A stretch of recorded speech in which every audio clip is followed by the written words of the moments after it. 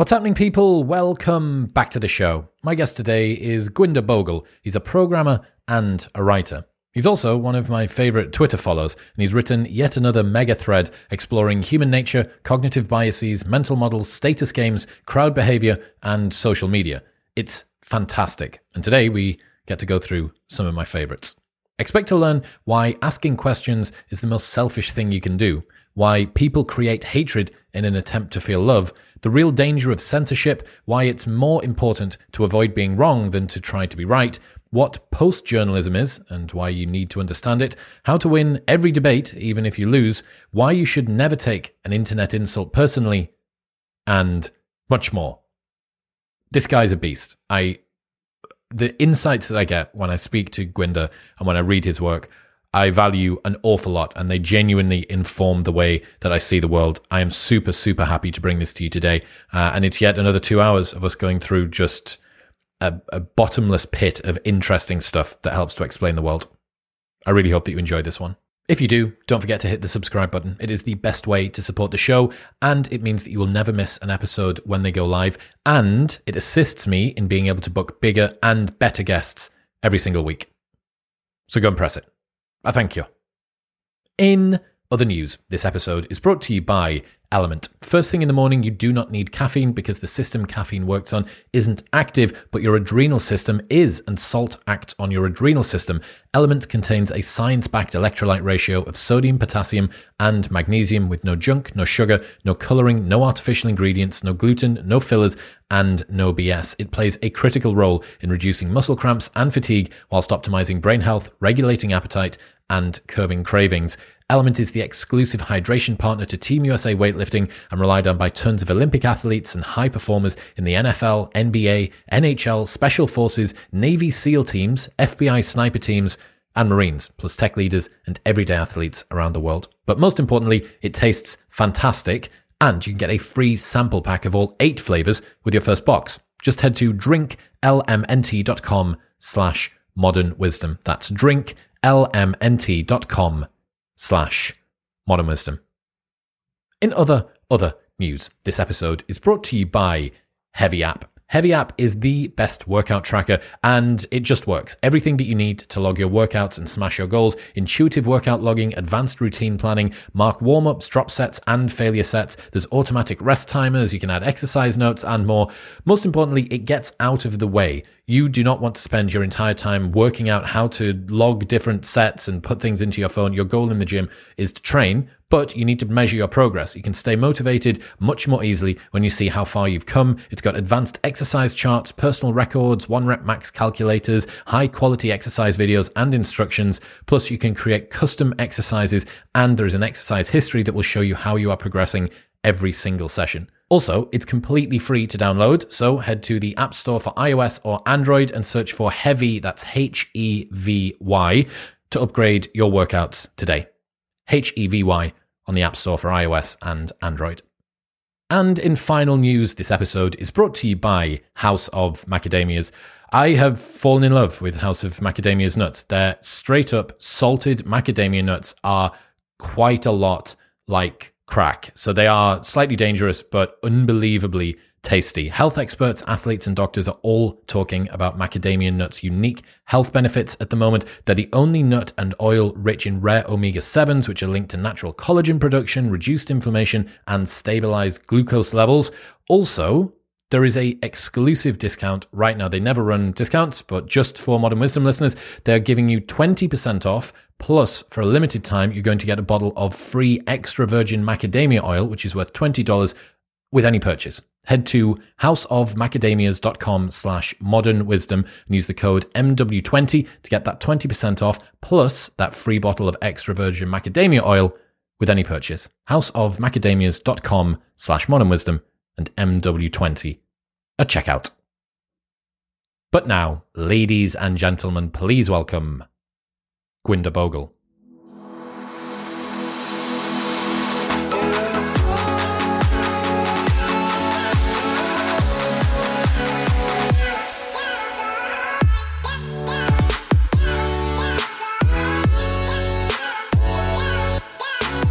Your writing is so good dude.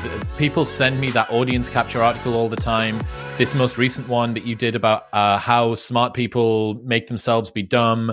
The TikTok article, it's phenomenal. You're the only Substack that I pay for, and thanks. quite rightly so. What can I say? So my favorite thing to do with your Twitter is go through some of the mental models, biases, and ideas that you've got, and we're going to go through as many as we can today. First one is chilling effect. When punishment for what people say becomes widespread, people stop saying what they really think and instead say whatever is needed to thrive in the social environment. Thus, limits on speech become limits on sincerity. Yeah. So this is, a sort of very timely thing, I think, because there's a lot of talk about sort of suppressing people from social media and stuff. And I think people should really realize that stopping people from airing their true opinions doesn't change their opinions. It just makes them mask their opinions. And when this happens at scale, it can lead to all kinds of absurd situations, like the Abilene paradox. I don't know if we've covered the Abilene paradox. Run it back. It's basically it's basically a situation where everyone professes a belief that no one actually believes, purely because they think everybody else believes it. And so you can have a situation where literally everybody just is saying stuff that is just not true for the sole reason that they think everybody else thinks it's true. And an example of this would probably be considered sort of the issue of what a woman is. You've got pretty much everybody in the mainstream culture now pretending that they don't know what a woman is. But if you were to ask these people in private, they would probably be able to tell you. They'd just probably say an adult human female. But because there's this sort of stigma now around knowing what a woman is, people, basically sort of, they have to pretend like they don't know. And it leads to absurd situation after absurd situation. And that's why I think there's many reasons, there's many arguments against censorship, but this is definitely one of the strongest, I think. By censoring people, you're not changing their behavior, you're not changing their opinions, you're not changing their beliefs. All you're doing is just sort of sweeping them under the carpet, and they're just going to continue. You just won't be able to see it anymore. So you can't keep track of these people anymore. This ties into your view about when people are their opinions, they feel like they have to have an opinion on anything and everything, and changing your opinion is tantamount to destruction of yourself. So because people value their opinions so much, in this situation, quite rightly, the performative nature of having the right opinion, of the Abilene paradox, playing along with that has never been more important, because opinions have never been more relevant to our status within the world. Yeah, absolutely. And you see this reflected most in precisely the industries that you would expect it to be reflected in, i.e. the industries that are image oriented. So if you have a look at people who have the most fashionable opinions, Rob Henderson would probably call these luxury beliefs. They're sort of, fashionable opinions that people adopt in order to sort of signal status. When I was a kid, we all used to buy sweatshirts which had brand names stamped across the front of them, Fila or Nike, when you're a kid at school, because you want everybody to know that you paid for it. So nowadays, when you get older, you no longer wear these labels. Now it's opinions instead. You have the she, her, and the he, him, instead of poor homme, poor femme, and it's sort of like, you see this in Hollywood, you see it amongst Hollywood actors, you see it amongst academics, you see it in politics, you see it in all of the industries where image is important, where basically appearing to have the right opinions is more important than actually having the correct opinions. Yes, and it's also an industry where opinions and actions have never been more diverged, right? Somebody can have a Twitter account that proselytizes the right beliefs, and in private hold completely different beliefs, or the way that they go about living their lives be totally different. You could be an online vegan who's an offline carnivore, and for as long as the twine shall never meet, it kind of doesn't really matter so much. Whereas in the past, your ability to profess a belief that you didn't live up to in reality would have been much more difficult to diverge, especially in before the internet, right? Or before print media. There is no way for you. Your opinions are very much your actions, right? There is no way to do this and to bifurcate you and what you say from what you and what you are and what you do. So yeah, it's the opportunity and the motive have aligned to create this chilling effect. Yeah, absolutely. I think people have, what the digital age has done is it's separated the person from the persona.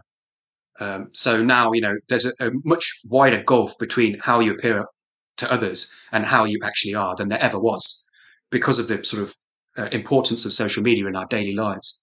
And so because of that sort of dissociation, there's now big gulf between the beliefs that people profess and what they actually believe in real life. There's no consequences nowadays for what a person actually believes, really, in most of the time anyway, at least as long as you have the fashionable opinions. If you have unfashionable opinions, then there is consequences. But if you believe something like, for instance, that it's not a problem for, like, for instance, there was this issue in Scotland recently about that there was a rapist who was locked in a women's prison briefly, and then there was an outcry about it over the internet, which sort of led Nicola Sturgeon to walk it back and may have led to a resignation. But I mean, if you're like a really, really sort of rich Hollywood actor, and you've got nobody who's going to go to prison. There's nobody in your life who's ever gone to prison or anything like that. You don't need to worry about anybody being hurt by your opinions on whether whether a trans rapist should be allowed in a woman's prison. So you're not paying the consequences; other people are paying the consequences. And you could say the same thing about black crime rates or whatever. People say that black people are being shot at a disproportionate rate by police, and that this is purely due to systemic racism. If you're a Hollywood actor, you don't need to worry about the true causes of the sort of crime rates in black neighborhoods. So you could just say it's all just systemic racism. Yeah, or the outcomes of defunding the police, right? Defund the police Exactly, would be a perfect example of this. Say it, but yeah. Yours isn't the neighborhood where you need police in any case. Okay, so next one. Epistemic humility. Instead of trying to be right, try to be less wrong. The investor Charlie Munger said, it is remarkable how much long-term advantage people like us have gotten by trying to be consistently not stupid instead of trying to be very intelligent. Avoiding idiocy is much simpler than achieving genius, so it's easier to turn it into a habit. Furthermore, if we try to be right, then we'll often convince ourselves we're right, even if we're not. But if we begin from the position that we're wrong and we simply try to be less wrong, we gain more awareness in our blind spots and become less wedded to our beliefs, reducing our resistance to learning. Yeah, so this has got wide applications. I use this in every endeavor, really.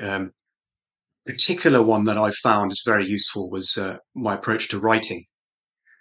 Because when I first started writing, I used to try to sound smart. I tried to be intelligent.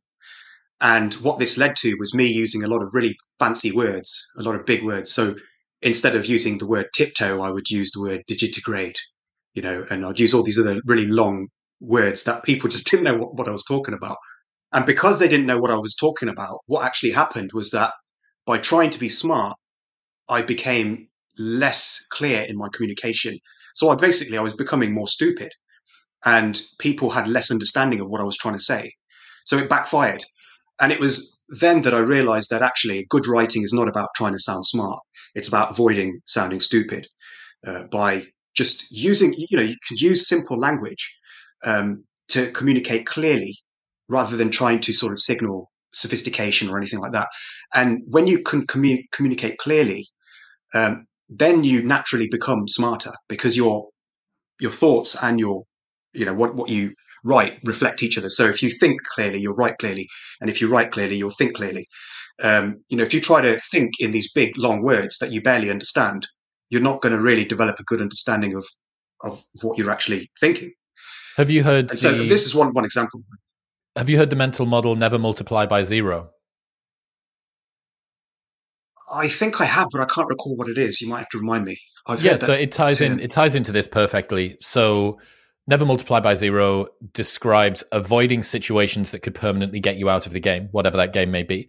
So, for instance, you could have the perfect health and fitness regime, making sure that you eat organic fruit and vegetables, your micros and macros are perfect, you sleep 8 hours every night, and you're hydrated thoroughly throughout the day, but you have a common habit of driving a car without the seatbelt. It's like, okay, all of the good things that you're doing, it's 45 times 7 times 1.2 times 360 times 0.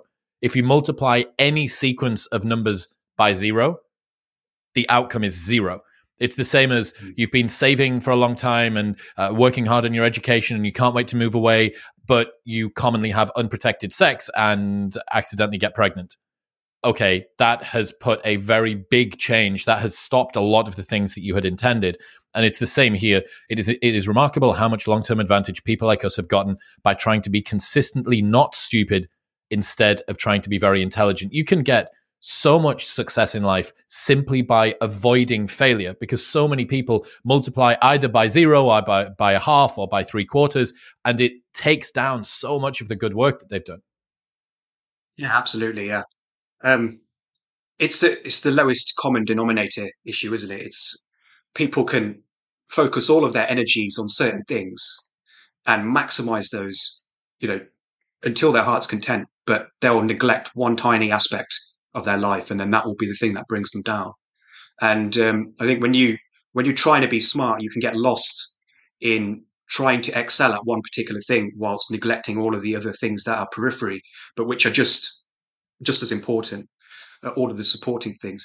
I've found just it simplifies life so much when you just try not to be stupid. It's just such a more elegant and simple way to live than to try to be smart. I don't have any. I used to signal a lot to people, especially on social media and stuff, where I used to try to just be as smart as I possibly could, but it would often just lead me into just complete stupidity because I would just be hyper focused on one thing, trying to make that thing as perfect as possible. And in so doing, I'd neglect everything else, which was needed. So, yeah, I mean, it's all about being a generalist. It's not about being a specialist anymore. If you want to excel in life now, you've got to be a generalist. You've got to be you've got to have a baseline sort of goodness at everything rather than, being super good at one thing, because that super goodness at one thing can lead you astray. Interesting. Okay, next one. Cunningham's Law. The best way to get the right answer on the internet is not to ask a question, but to post the wrong answer, because people are more interested in criticizing others than helping them. This is so incisive. It's so correct. Yeah. Yeah. I mean, the actual, I mean, Cunningham's Law is basically just the best way to get the right answer on the internet is not to ask a question, but post the answer. And then I was the one who basically decided that it was because people are more interested in criticizing others than helping them. So I don't want to give the impression that, if just in case this turns out to be wrong, that was the law. His law is just the first part of that. So, I mean, yeah, I've witnessed this constantly since I've been on social media, places like Twitter and Reddit. I think I even did this experiment myself where I actually asked a question and I got very little response, and then I deliberately posted the wrong answer. I'm pretty sure I did that once earlier in 2016 or something like that, because this is something that I've thought about for a long time. And I think many people are constantly on the lookout for someone to ridicule, and I think they want that because they want to feel better about themselves. So if you give people an opportunity to make them look smarter than you, they will take it, because people want validation on social media. And one of the ways people get validation is by pointing out when other people get things wrong. I mean, I used to do this a lot as well. I mean, I don't know if I was trying to seek validation. Maybe I was subconsciously, but I did get this drive to really point out when people got things wrong. And I felt like a duty almost to do it. I don't do it anymore, but I used to always do it on social media. If I saw something that was incorrect, I would just feel like, no, this is wrong. And, I'd bask in the praise afterwards. Well, And I think your it's very powerful. smarts stand on the shoulders of somebody else's stupidity, right? So by pointing at the stupidity, really interesting thing. So I'm all for calling out the performative incentives of social media. But Chris Voss, the guy that wrote Never Split the Difference, he was the former head of the FBI's negotiation team. He said that one of the ways that he extracts information from people who are either unwitting or unwilling is he will make proposals about them that are wrong, but that they want to correct. So, for instance, he'll say, "That's a great accent. Is that's Hull, isn't it? That's you're from Hull." No. I'm actually from Huddersfield. You go, "Oh yeah, interesting. But you must be a Pisces." Actually, I'm an Aquarius. And you go, "Okay, I've got the place that you live and the month of your birth there." Simply by proposing things that are wrong, and I don't know where it comes from. It can't just be performative fanciness on the internet. It's something deeper than that. It's a desire to close loops of erroneous information. And I think that just gets maybe magnified when the internet's involved. Yeah. Yeah, I think that probably is part of it. People probably do it for different reasons. I mean, it's quite a general sort of concept. So I mean, I'm sure it's not just it has one specific cause.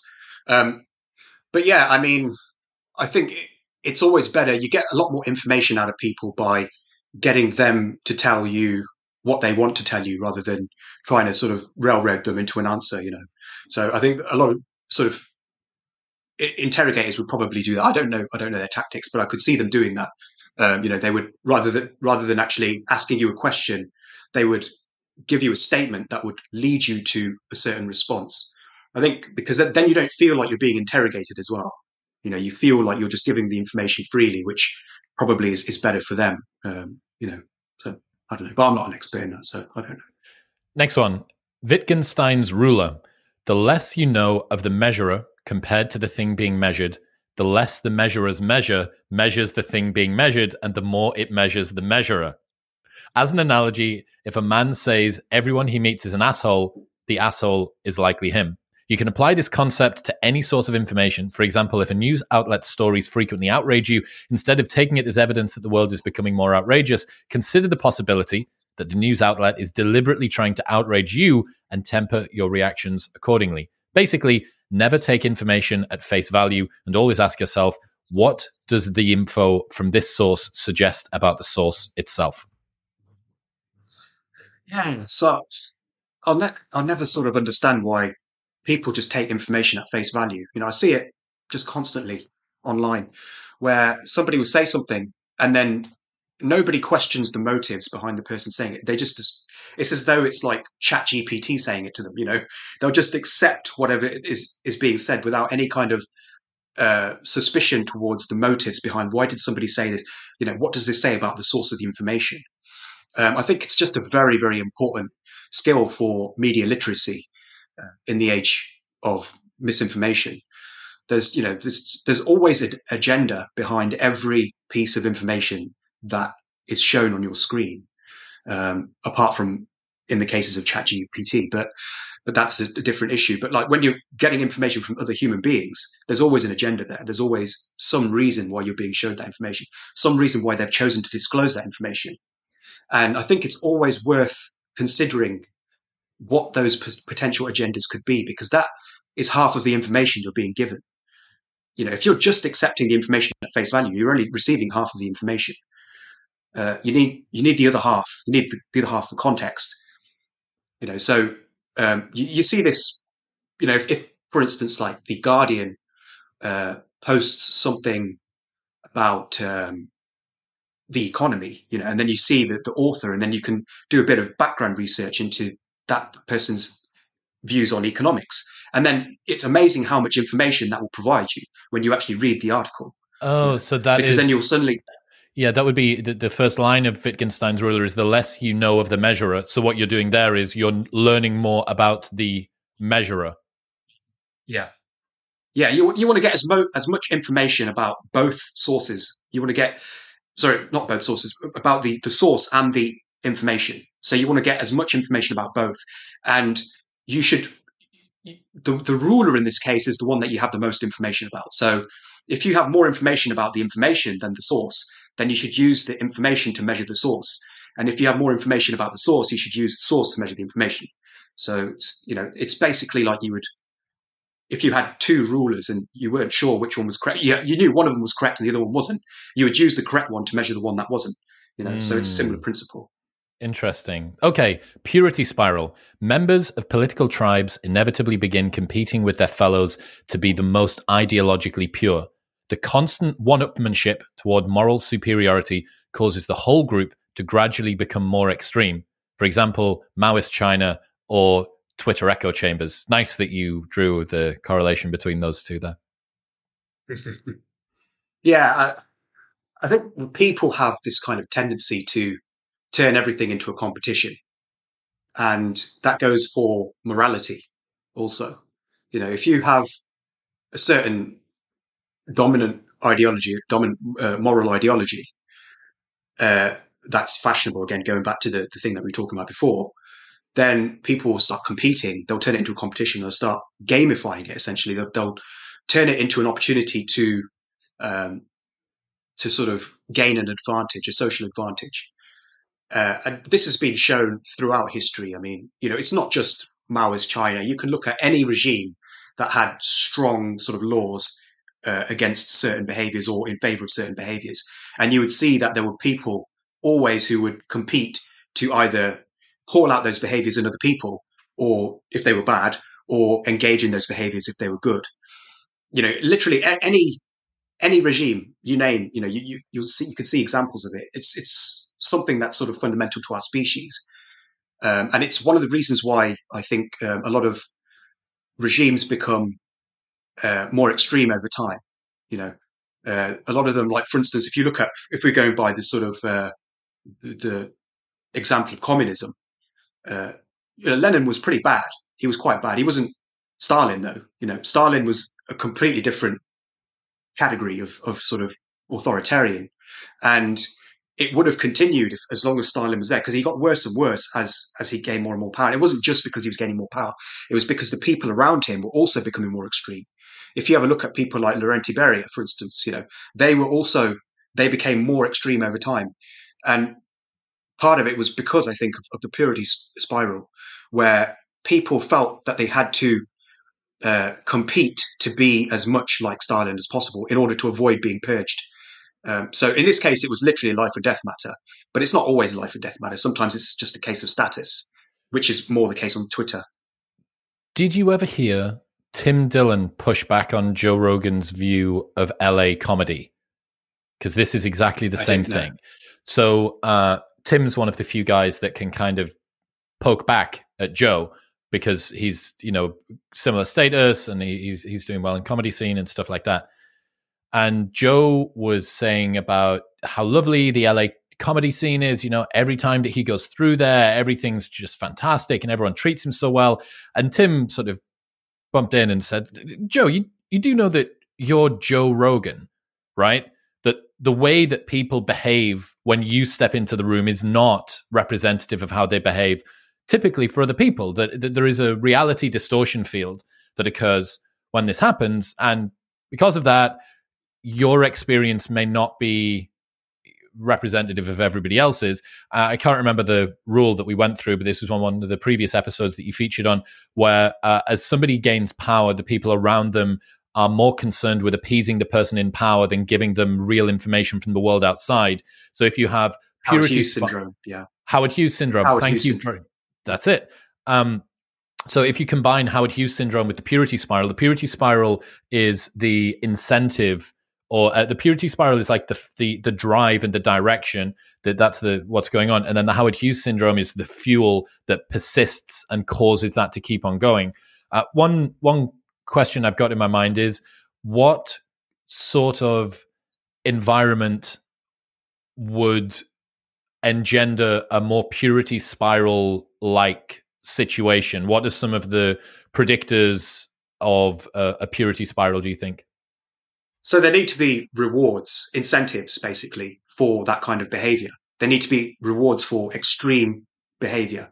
So, if you look at, say, Twitter, for instance, there are rewards to acting. If you're like in right-wing circles, for instance, then there's an incentive to act based, and if you're in the left-wing circles, then there's an incentive to act woke, because other people will see you as a sort of paragon of what they believe, and then they'll want to retweet you and say, oh, this person. If you're based, for instance, people will say this person doesn't give a fuck. He's you know basically he's sticking it to the libs. He's triggering the libs or whatever. And vice versa with the left. They'll be like, this person is calling it out, like calling out injustice or whatever, blah blah blah. So there's got to be some sort of social reward for engaging in more extreme behavior than your peers. That's the first rule. And another thing is, this is probably an even better incentive, would be that if there's a punishment for not acting more extreme, and this is more to do with the sort of Stalinist kind of element of things. So if you look at the purges, for instance, in fact, there's an even better example than that. If you look at, there's a very famous video of Saddam Hussein where he basically is in a room filled with people, and he basically says that he's uncovered a plot. This was shortly after he assumed power. It was shortly after he assumed control in Iraq. And the way that he consolidated power was that he basically concocted this idea that there was a conspiracy against him so that he could, have a pretext to remove people that he didn't like. And he had a list of names, and he said that these people had betrayed him. And there was a big packed room filled with people, all of the sort of delegates and diplomats. And one by one, he called out the names of the betrayers, and they were led out of the room to their deaths. They were basically executed. And as soon as people realized what was happening, they began to panic, and they began to copy Saddam Hussein's actions. So there's a point where he was apparently crying, or he was pretending to cry, and he got a handkerchief and he began to wipe his eyes. And immediately the camera pans to the crowd, to the audience, and you see many people just get handkerchiefs out of their hands, out of the pockets, and they begin to wipe their own eyes, exactly how Saddam Hussein's doing it. And I think it speaks to sort of this idea that people were so terrified of dying that they panicked, and the only thing that they knew how to do to prevent from dying was to be as much like Saddam as possible in that moment. Wow. I imagine one other predictor or another predictor of the purity spiral would be an important in-group, out-group tribal dynamic that's happening. Because the whole purpose of having a purity spiral is to identify others, right? There is us and there is not us. And if you do not do the things, pray, do the shibboleths, etc., that is the us, then you're a not us. And it's why intersectionality in particular is a pretty obvious example of what goes on with regards to a purity spiral, because in part, some of it is based on fanciful exaggerations, and also it's mostly based on not being another as opposed to being a something. When you have a poorly defined something, the only way you can identify yourself is as not being the other. And what that means is, in order to keep group cohesion together, you need to constantly shave off people who are others. It's like if your mutual love of an in-group is not bound together over that, it's bound together over the mutual hatred of an out-group, you need to permanently find new out-group members in order to say, well, see, we're not that. For instance, Douglas Murray, gay man, but like white and conservative, so he's not really a part of the LGBT movement anymore. You're just gay. It's like, dude, you really need to be like gay and black with a club foot and a gluten intolerance. Like, that's really where you need to be at in order to be a part of our club. Yeah, absolutely. It's easier to rally around shared hatreds than shared values. And so there are people always looking to create new things to hate just in order to keep the group together. Shared values are okay for a while, but really what people want is they want to get together to really hate somebody. There's few things that bring people together like hating someone else. And I think a lot of this happens, you see it in when there's this thing called rally around the flag syndrome, which is a concept, another one of my mega thread concepts, where it's this idea that when leaders are unpopular with the public, what they do is they will start conflicts. They will start foreign conflicts because this will bring people together against a mutual enemy. And some people have argued that Putin, part of the reason that Putin invaded Ukraine was that he was flagging in popularity and people were becoming disillusioned with him. And so he needed to have a sort of external enemy to sort of unite the people and sort of, create this other that they could sort of level all their hatred against. You see it in the novel Animal Farm as well, where the character of Napoleon, the pig, Napoleon, wants to consolidate his power by sort of essentially exiling Snowball, who's his rival, and then just sort of blaming him for literally everything that's going wrong, scapegoating him. And that's how the sort of Animal Farm gets consolidated, and how they form their sort of their community by hatred rather than love. This is one of mine, so I've got a new one for you here, and this is Schultz's razor. Do not attribute to group conspiracy that which can be explained by cancellation anxiety. From the outside, it might look like everyone is coordinating to push some ideology or movement. From the inside, everyone is terrified of losing their job if they don't adhere to the new ideological stance. It's not coordination, it's cowardice. A lot of the time, we believe that there is a grand plan at work to try and push a narrative or hurt people from a particular group. From the outside, it looks a lot like a coordinated assault, collusion orchestrated by some malign overlord conspiracy. But on the ground, it doesn't look anything like that. It's just individuals trying to save their own skin and not get fired. They've got an expensive house they can barely pay the mortgage on, and a wife who wants a new car and private school for kids. It's much easier for them to adhere to whatever ideology will keep them in their job rather than go against it. Sure, it might mean that they push an unhinged story about trans story hour for toddlers or ban someone from saying something innocuous on a platform, but this doesn't mean that they've been indoctrinated into some grand plan. The incentives encourage execs, influential actors, and people in power to behave in particular aligned ways, but their coordination is not consciously conducted. It's just a path of least resistance for each person. It doesn't make them less culpable. It makes them less malicious and more cowardly for sure. And Schultz finished this off and said, so much content is curated by a pool getting installed in an executive's yard.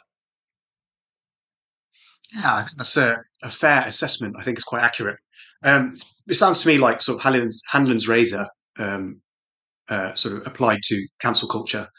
I think, yeah, a lot of people are more passive than active when it comes to the sort of propagation of new ideologies. And I see this pretty much all the time. If we go back to the example of wokeism and stuff like that, wokeism is largely pushed not by ideologues, not by people who are, actively trying to sort of spread this ideology, but mostly by people who just sort of read Wikipedia, just see woke ideas on there and just accept them as fact and just think, okay, I better not question this because, this is the consensus amongst my community. And, if I speak out against this, I'm going to be in trouble. So I'll just keep my mouth shut. And that's largely how, these ideologies really spread, I think. It's sort of like, it goes back to the sort of chilling effect where people are afraid of saying what they really think. So they just keep their mouths shut. And then this allows false ideas to propagate much more quickly. So yeah, I mean, I think it's a pretty straightforward one. You said it was Schultz's razor. Who was the one who So Andrew Schultz on his podcast just talked about the fact that he's spent time in Hollywood. In Hollywood, everyone from the outside thinks that it's all of these people trying to trans the kids and stuff. And he said from the inside, there's none of that. They're blundering around just trying to sort themselves out and get to CrossFit in time. Yeah. And I came up with Schultz's razor and then sent it to him and asked if if he reckons that it was a good summation of what he was talking about. And he was like, fucking hell, that's really nice. Do not attribute to group conspiracy that which can be explained by cancellation anxiety. But another thing, the reason that I really like it, and I actually spoke about this in Miami this weekend, I spoke about that exact passage, is because it's very reassuring for the people who are concerned that we are facing an insurmountable, coordinated, coalitional assault, right, on our freedoms. Because what it reminds you is individual actors' incentives can align in such a way to make it look like collusion, but it's not. And if it's not, it's actually a lot more fractured and fragile. And all that you need to do to fix something which isn't a coordinated conspiracy is change the incentives. If the incentives then change, that immediately opens up and frees pretty much everything else. Yeah. I think there's that famous quote, which is, the only thing necessary for the triumph of evil is for good men to do nothing, which I think really sort of sums it up. I think, yeah, I agree. I don't think that there is some sort of massive conspiracy to trans people or anything like that. I think that's just nonsense. But I mean, what I am worried about is exactly what you've just been saying, which is that there are going to be a lot of people who simply will just accept stuff that is probably untrue simply because they're afraid. And I don't have specific concerns about the trans sort of ideology in particular, but just generally, I think this is a danger for pretty much anything really. I mean, you've got the equivalent conspiracy theories on the right about the World Economic Forum. So many people believe in this now. They believe that there's some evil, dastardly plot by the WEF to sort of enslave everybody. And I mean, I've looked at the evidence and I'm not convinced by it. I could be wrong, but I think most people are just sort of accepting it on the right now, just as people are accepting sort of a lot of ideas, woke ideas on the left. You've now got people accepting conspiracy theories on the right just because everybody else is accepting them. And I think that's quite dangerous. What was that? The world has many stupid people and few evil people. Therefore, the world's few evil people cannot succeed. Theory of stupidity. Bonhoeffer's theory of stupidity. Theory. Yeah. Yes. So I mean, that's the same as this, right? That's precisely the same. Yeah. That you have, and it would be maybe not stupid people, but just self-interested people, or resourcefully anxious people. Yeah, passive. I would say. I'd just say passive people, because I think like you alluded to earlier, they're more interested in feeding their families, and who can blame them? They want to feed their families. They want to just live their lives. I mean, why worry about all these things that are probably not going to influence our lives sort of very much, unless there's some drastic, sort of tyranny that just suddenly takes over. But that's very unlikely. I mean, I think most of these issues, things like the whole thing about the trans ideology and the WEF and all these other, sort of theories, they don't really impact the average person very much in their lives. These are really social media issues. These are issues that people get really, really worked up over social media. And this is not to say that there's no real world impact. There is, obviously, but the level at which they're being discussed is far in excess of their actual real world impact. There's far more important things to be worrying about, like AI, for instance. AI is a major issue now, but most people are still worried about trans people in toilets. And it's, like AI is literally an existential threat. I mean, not in the immediate future, but eventually it will be. Mm-hmm. Once we've got AI now, that will soon give rise to AGI. AGI will probably give rise to a super intelligence. And then we're going to be the alignment problem. Yeah, we're all going to be fucking paperclip. Yeah, I mean, and that's long term. I mean, there's short term issues with AI, which are even more dangerous, possibly. Which the idea of sort of misinformation now is it can be done on an industrial scale. You can literally just fill the web up with misinformation without any real human labor. Well, I mean, think crazy. About if you were concerned, 6 years ago with Cambridge Analytica? Is that when that came out, 6 or 7 years ago?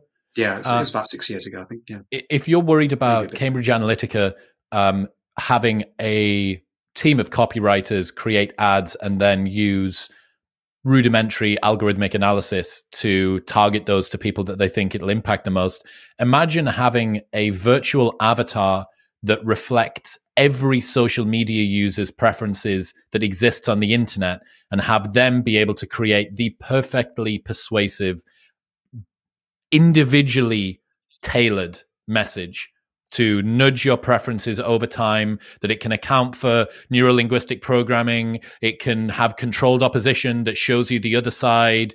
I mean, I think both of us are of the opinion that within the next 5 years or so, almost all of the content that is produced on social media won't be produced by humans. I spoke to Rob Wiblin, the guy that does 80,000 hours. He's big in the effective altruism community and long-termism and existential risk. He, as a career podcaster like myself, says that within 10 years, he thinks that AI will do his job better than he ever can. So he's already looking to wind down into retirement from podcasting. Podcasting was one of the few things where I considered that it might be a little bit more safe, given that people don't tune in for the rote indexing of information, but they tune in more for the natural human vibe, which is inherently difficult to predict. Like the way that language learning models work is it's essentially predictive text, just replicated over time, all the way. So by design, it's a very predictive form of communication. An unpredictive form, which is where you might actually find something charming or endearing or funny or whatever, it is significantly more complex computationally. Absolutely. Yeah. I think the sort of that really does touch on something very important there. I think what you just said. There is a certain randomness to human behavior, which is inherently valuable, I think, which people value more than sort of the so-called perfection of things that are artificially created. And you can see this. I mean, there are apps now which purport to be able to determine whether a piece of text was written by an AI or by a human. They use a measure called perplexity, which is exactly what you were just saying, a measure of the randomness of text, or whether it's representative. I think probably averageness is a better term for it. It's basically how indicative of the training data a piece of text is. So perplexity has actually turned out to be a really, really bad way of determining whether something was written by an AI or a human. And I use this myself. I got an essay that I wrote in 2017, and I fed it into this machine, this device, which basically is supposed to determine whether I'm a human or an AI. And it accused me of being an AI. I knew. I fucking knew it. I fucking knew it all along. You bastard. Yeah. Yeah, the bastard. I mean, I couldn't believe it. I thought, okay, fair enough, I'll do it again. And I did it a few times. And I think once or twice it got it correct. It managed to identify me as a human, but most of the time it was calling me an AI, right? And that's because I was writing in a style which was very indicative of journalism back in 2017, because I was writing for a magazine called Rabbit Hole, and they had a very strict editorial style. And so I was writing sentences sort of very clean. I wasn't adding much of my own character to the sentences. I was just they were quite writing, predictable in a way. Exactly. And that's why it came to that conclusion. But it shows that really, it's very. I think what people really want is they want a bit of flair, I think, to writing. They don't want just the information just to be given to them. They want the information to be given to them with a bit of flair. And I think you see that not just in writing, but you see it in a lot of industries. I mean, for instance, people like flaws. They like the human flaws that only a human has, because that gives things character. For instance, if you look at a diamond, you have synthetic diamonds now, which are far more perfect and flawless than real diamonds that are sort of mined. And yet mined diamonds are far more valuable. They sell for just far more money. And I think part of that is because the flaws are actually what make it valuable. The fact, not just the flaws, but also the fact that it was dug out of the earth by a human. Effort. And it has a story behind it. I think that story, the history of that thing is what gives it value. People in the art world call it provenance. And that's one of the things that gives human-made things value, is that they have a story behind them. If you have something that's just sterile and perfect and, just clear and has no idiosyncrasies, it kind of diminishes the value of it. Even though it's perfect on a technical level, it doesn't have a story. It's also sterile, right? It's very sterile to do it that way. This is what I tell fledgling podcasters that ask for advice, is your job is not to perfectly index all of the information in yours or the guest's head, and that forgetting that town that's on the west coast of the north of England, that's, what's it called? It's near Manchester, Blackpool. Like that is part of the vibe. It is adding to the character of you as a person. And there are podcasters out there that spend a lot of money on editors to go through and remove any heavy breaths or pauses or mistakes by them or the guest or whatever. And I mean, if you want that, you can go to Blinkist, as far as I'm concerned. The job is to ask questions that are outside of the scope of the book, that are unique, that you can't get elsewhere, and also to create a vibe. If you and your friend can't breathe because you're laughing for 20 seconds, that's part of you. And it speaks massively, I think, as well, an over-reliance on that, whether it be online with writing or in podcasting or in YouTube or whatever. It speaks massively to an insecurity that you are not worthy of acceptance, or that your work or you as a person is not going to be enjoyed by the audience. And I understand that. I understand why in a presentation you might want to overthink and so on and so forth. But being able to let go, and again, this is only something that you can achieve through many repetitions of doing anything of this kind. But you must have found this with writing, that as you get out of your own way more and just say, look, I'm going to avoid being stupid. I'm going to say things as clearly and precisely and simply as I can. And I'm going to have faith that the accumulated experience I've got is going to make something good. And then once it's out there, it's fine. But when you start to overthink it, when you've spent 6 months planning what it's going to be and you've built it up and it's this big behemoth, and then everything's tight and awkward and uncomfortable. So anyway, next one. This is a really good one. Post-journalism. The press lost its monopoly on news when the internet democratized info.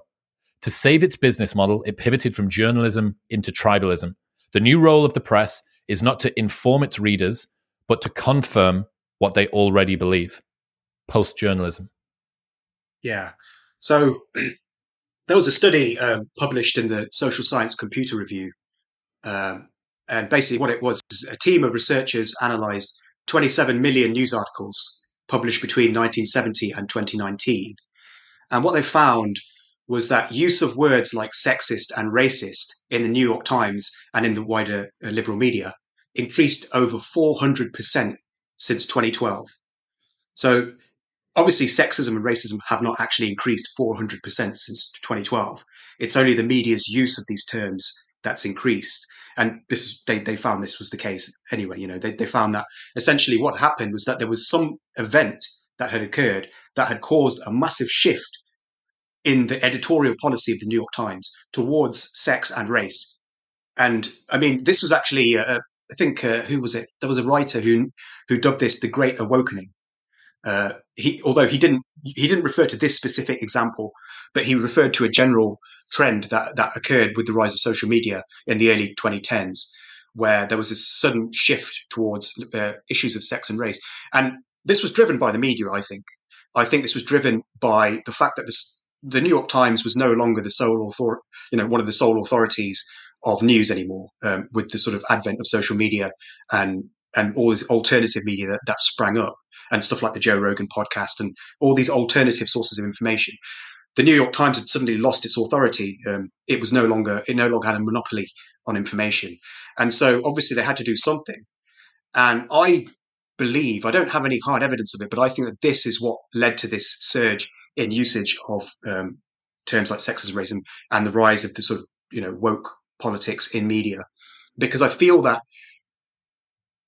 it decided that it was going to cater to hipsters, basically, to certain sort of, I don't want to stereotype them too much, but the kinds of people who hang out in Starbucks and,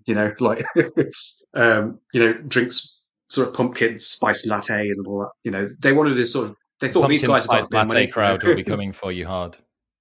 Yeah. Yeah. I've tried it. They're actually quite nice. I've drank a few myself. You were a hipster. I always knew you were. Yeah, I did it before everybody else. That's the most hipster thing that you could say. That doesn't defend you from being a hipster. Yeah. Okay. So what you're saying is that the New York Times, they need to re-engineer news from being something which accurately portrays what's going on to competing for clicks up against people who are significantly better at getting clicks. What it seems like, if racism and sexism have increased by 400% since 2012 in New York Times and the liberal media, it seems like racism and sexism have been split tested as the most limbically hijacking, perfectly curated, tempting way to get people to press on a news article. Yeah, absolutely. Yeah, because the interesting thing with these terms is that they don't just get the audience they don't just get the liberal audience engaged. They also get conservative audience engaged, because the conservative sort of media ecosystem is largely reactive, which fits in with their reactionary ideology. So they react to the liberal politics of the day, to the liberal mainstream media. And so when the New York Times says that air conditioning is racist or whatever, then Fox News is going to come out. Tucker Carlson is going to go on and he's going to say, look at this madness in the New York Times. The world's going to hell. The New York Times now is claiming that air conditioning is racist. And the New York Times obviously knows that Tucker Carlson is going to do this. And that's why they do it, because they know that they can provoke him. So then Tucker gets his audience of conservatives to essentially just take part in this dialogue, to take part in this sort of debate. And that drives more traffic to the New York Times. When people share it, like, look at this craziness, on social media. What they're doing the New York Times' own work for them. They're just sharing it. Even it doesn't matter if people don't like the New York Times' article, it's still getting shared. And that's what matters at the end of the day. People are clicking on it so that they can hate it. And I think, that's really the sort of the liberal media's business model and the conservative media's business model. The liberal media will randomly accuse things of being sexist or racist, knowing that it's going to fire a lot of people. Then the right-wing media, the conservative media, will sort of react just as predicted. And it will just it's like a sort of symbiosis where they sort of fuel each other. They fuel each other's traffic. And, you do see it happening the other way now as well. You see, Tucker Carlson or whatever will make a claim which is absolutely crazy on Fox News. And then the New York Times will write an opinion piece about him and how he's a danger to, everyone. And he's going to, create the Third Reich or whatever, the Fourth Reich. But it's a back and forth between them. They have this sort of tribal warfare thing going on, and they both monetized it. They both profit from it. And everybody else loses because everybody else becomes more stupid as a result. And that's basically the media ecosystem now, I think. The mainstream media ecosystem. There's a really good quote from Dana White, and this is from 3 years ago now. And he says, the media are not in the news business. They are in the clickbait business. They think negativity sells and gets clicks. So that's what they deliver. Negativity is their product. And what he's touching on there is the fact that people are more likely to click on sensationalist negative stories than they are. I mean, dude, we see this even when it comes to designing thumbnails for the channel. If I use a term like war or battle, go to war with your mind, you must battle for self-improvement, stuff like that. Even though they're being used in a positive manner, it's still an inflammatory word. And it gets more clicks. People see that war, that word, they see the word war and they go, oh, war. You're going to click on it. Even if it is a war for more fucking hypertrophy or whatever it is. Anyway, next one. Noble cause corruption. The greatest evils come not from those seeking to do bad, but from those seeking to do good and believing the ends justify the means. Ironically, few things justify the immoral treatment of others more than the belief that you're more moral than them. Yeah, so if you look at sort of people who do evil things in life, very few of them are actually evil in terms of very few of them actually set out to deliberately do evil. There are probably a handful of serial killers who would fall under this umbrella. People like Richard Ramirez, the Night Stalker. I would say he was probably closest you could come to somebody who was just doing things purely because they were evil. He deliberately went out to do things because he knew that they were evil. But people like that are extremely rare in life. And the vast majority of sort of evil acts in life are committed by people who actually think they're doing good. If you look at history, how many people have created atrocities as a result of them trying to be evil, trying to do the wrong thing? I don't know of any. But then if you ask yourself how many people have committed atrocities in the name of trying to do good, well, you can, there's no end of them. They're just everywhere. If you look at the classic example, even people like Hitler, Hitler's regarded as a classic supervillain. But the fact of the matter is that he wasn't evil in the sense that he didn't deliberately set out to do evil. He actually believed he was doing the right thing. And Germany believed he was doing the right thing as well. That's why they elected him. He didn't just take over power and become a tyrant and go against the German people's wishes. The German people elected him into power. And they elected him because they believed in his message, because they believed he was correct that that Germanic civilization was collapsing, and it was the fault of Jews and gypsies and Jehovah's Witnesses.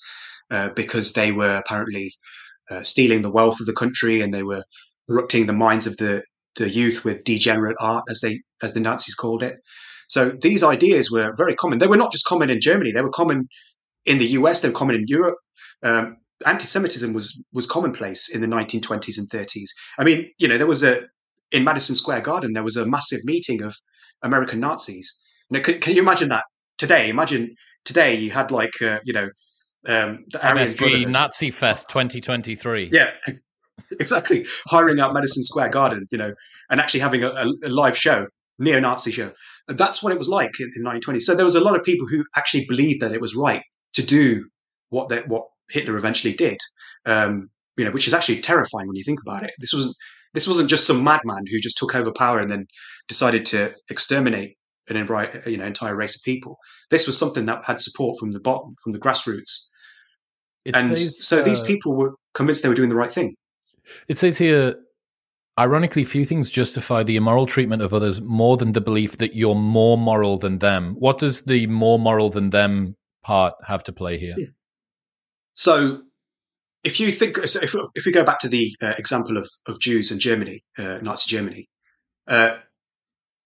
Hitler and the Nazis believed that they were morally superior to the Jews because they believed that the Jews were corrupting people, because they believed, first they believed that they were greedy and they were stealing the wealth of Germany.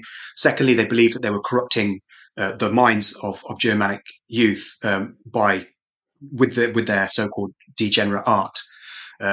They were essentially undermining civilization. They were parasites that were destroying civilization. So they were immoral in that sense. That's what the Nazis believed. And so the Nazis believed that since these people are not moral people, they're not ethical, since the Jews are not ethical people in their view, it's okay to exterminate them. It's okay. They're not human. They're subhumans. They're Untermensch. Wiping them out is good for society. And you see this literally in every other example of this kind. So if we go to the polar opposite example of Stalin, Stalin believed that the bourgeoisie were morally inferior to the proletarians because they were being corrupted by their wealth. They were greedy. They were, capitalists. They wanted to enslave everybody else. And so he used this idea that the humble worker was more moral and more ethical than the bourgeoisie to sort of justify the murder of the bourgeoisie. And not just the bourgeoisie, but pretty much anybody who spoke out against him. So these people were by definition immoral if they spoke out against him, because they were obstacles to the utopia that he was trying to enact. So the idea is that if you can present yourself as more moral than your enemies, then you can justify their slaughter, because nobody's going to miss a person, who's immoral. I mean, I like to think about a very commonplace example would be the idea of child molesters. Like, child molesters are considered probably the most evil and the people, the most least worthy of sympathy people on the planet. And I know people who are really, really good-hearted people, like really nice, kind, compassionate people. And I hear them sometimes say things like, I mean, there's one person that I know who's a really, really kind person, really compassionate person. And they said that what they wanted was for child molesters to be locked in a room with a ground, with floor made out of sandpaper that was basically a treadmill that never ended. That's what they wanted. And they said it without any malice. They just said that that's what they should do to child molesters. And this is a classic example. Like, if somebody is regarded as morally inferior, then they lose any right to compassion in an average person's mind. Like, you can say, oh, this person's a child molester, so you can do whatever you like to them because they're not human because of what they've done. And so if you can present a person as morally defective, as morally inferior, then you don't feel bad no matter what happens to them. And that's why, people who are so convinced of their own morality, when they see somebody who's less moral than them, or who they think is less moral than them, then they can become complete monsters towards that person. So that's where I think a lot of the world's greatest atrocities occur, is due to that sort of belief. Fascinating. Okay, next one. Gwinder's third paradox. In order for you to beat someone in a debate, your opponent needs to realize they've lost. Therefore, it's easier to win an argument against a genius than an idiot. This is the reason I stopped debating. I Well, it's one of the reasons anyway. I used to debate people all the time on social media. I used to think it was something worth doing. I actually thought, that I could convince people. But I realized after a while that really a debate is not. It's not. It's not really a battle of intellect. It's not a match of wits. Uh, it's really just. It's more of a battle of ego than intellect, because people want to win. They don't want to understand, and they approach debates. Well, basically, there's a rationalist thinker called Julia Galef who had this great book called Scout Mindset, She came on the and she podcast. basically made the great, yeah. In fact, I think I saw that one, yeah, and she made the case that basically when people when they enter debates, they tend to approach with a soldier mindset, which is that they just want to win, they just want to conquer the enemy, they have no real other goal. But they should really approach with a scout mindset, which is to seek as much information as possible, objective information, do what a scout does rather than what a soldier does. But the problem is that most people are soldiers. They approach with a soldier mindset.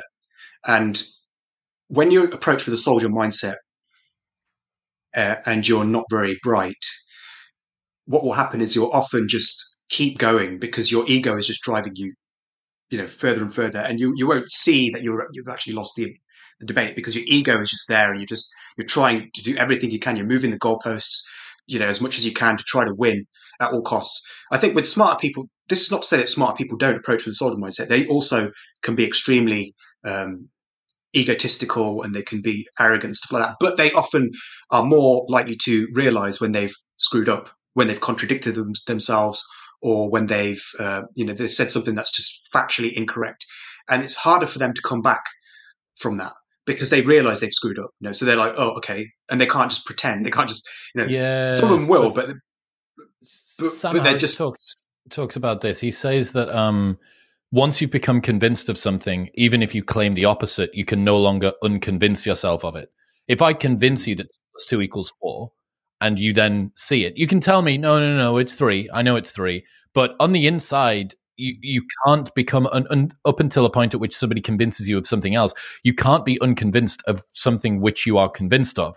But as you've spoken about in your most recent Substack article that everybody needs to go and read, smart people plus ideology is a terrifying cocktail, because that can use their ingenuity to engineer a more fortified defense around their irrational beliefs or around just beliefs that they haven't assessed. So there's another thing that relates to this. So Gwynder's third paradox about needing to ensure that your opponent has to work out that they've lost. And this is from Scott Alexander, and it's years ago. This is from his old stuff.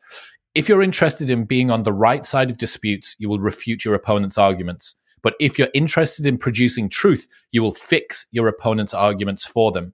To win, you must fight not only the creature you encounter, you must fight the most horrible thing that can be constructed from its corpse. It's a very good way of putting it, yeah. There's a concept called Rogerian rhetoric, which is how I try to approach any kind of discussion, which is instead of trying to convince that person that they're wrong, what I try to do is I try to understand that person's belief system as well as I can. So I don't necessarily deny or defy anything that they say. I just listen and then I ask them questions to work out how they came to that conclusion. And then I leave the discussion not having convinced them, but having a better understanding of why they believe what they believe. And I think that's far more important, because that helps me to better understand positions that I disagree with. Then I will formally, maybe I will attack their beliefs in a piece of writing, where I can really think it through and I don't have somebody, moving the goalposts or anything like that. But I'll do that formally in like an essay. I won't do it in a discussion. I found that trying to change somebody's beliefs in a debate is almost pointless. It's like trying to change their mind through a rap battle, So it's just it worked for Eminem and 8 Mile, but yeah. I'm totally on board with that. And someone asked in a Q&A a couple of weeks ago about how I remain at least partially impartial when it comes to speaking to people. And for me, the question asking, I called it the Socratic method, but you've just called it, what was that one? Rogerian rhetoric. It's different from the Socratic method because the Socratic method is an attempt to win an argument. It's basically Okay. an attempt to ask questions until you lead somebody into contradicting themselves or into saying Okay. something that's not true. Whereas Rogerian rhetoric dispenses with that completely. Rogerian rhetoric is purely about trying to understand the other person's position from a neutral, objective point of view. So trying to understand what experiences in their life led them to the beliefs that they have with them now, no matter how wrong those beliefs are.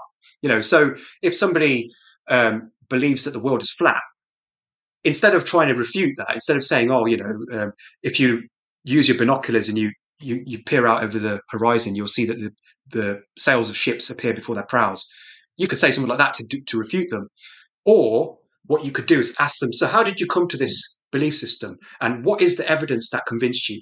And then once you've asked these questions, you get a better understanding of why they believed what they believe, why they were persuaded by that. And that in itself is valuable because now you understand why people believe it, which is probably more valuable to you than just refuting them and changing their beliefs. Do you get what I'm saying? So Yeah, it's a dude, different value system. I It's actually basically think more about understanding I actually think that is than much closer to the position that I take as well, because my goal is very rarely to ask people questions that make them look stupid up until the point at which they recant all of the opinions that they've got. It's much closer to that. How do you spell that first thing? So it's Orgerian. So it's Okay, Roger IAN on the end. Roger Rogerian IAN. rhetoric. Okay, cool. Yeah. So this relates to something that I wrote about a couple of weeks ago, which is what I've called the soft signal of effectiveness. Triggering a tribal response is antithetical to having an effective behavior and belief changing message. It's nowhere near as sexy to caveat heavily, but when it comes to important subjects, the most compelling arguments are sometimes the gentler ones. If you care about changing behavior, you'll dial back the aggression of your argument. Yeah. I mean, I think I tweeted something once, which was along the lines of, if you want to convince people, show them that you can be convinced. And I think that works very well in life because if you show people that you're open to their arguments and that you're willing to hear what they have to say, people are far more likely to reciprocate because they see you as more of an open-minded person and they say, okay, this person gave me a chance, so I'll give him a chance. It's like um, if you go into an argument straight away trying to win and you immediately deny what they're saying and you say that this is wrong, this is instead of actually listening to your arguments, they judge your character. They essentially use Wittgenstein's ruler in a way. They basically form a personality profile of you, and they say this person is very close-minded. He's not even listening to me. He's just refuting. He's trying to refute what I'm saying. He's attacking me, and then they go into war mode. They start red alert, and then they basically want to debate you. So you set yourself up to fail the moment you try to immediately refute what somebody is saying. I think it's much better just to sort of just to listen to them and again use this Rogerian rhetoric, understand why they believe what they believe. And I mean, this shouldn't be something that you do just so that you can win an argument. You shouldn't just listen to them so that you can understand their argument, so that you can beat their argument. But it should really be a goal in itself, just to understand that you have a better understanding of other people, because it's important to understand why people believe what they believe just as much as it's important to believe the right thing. So it helps particularly for people like you and me who are seeking to understand human behavior.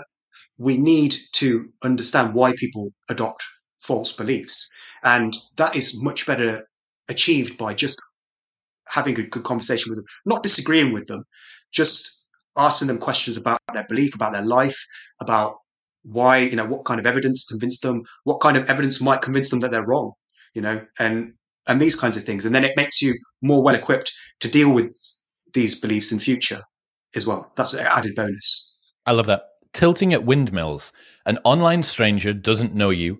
All they have are a few vague impressions of you, too meager to form anything but a phantasm. So, when they attack you, they're really just attacking their own imagination, and there is no need to take it personally.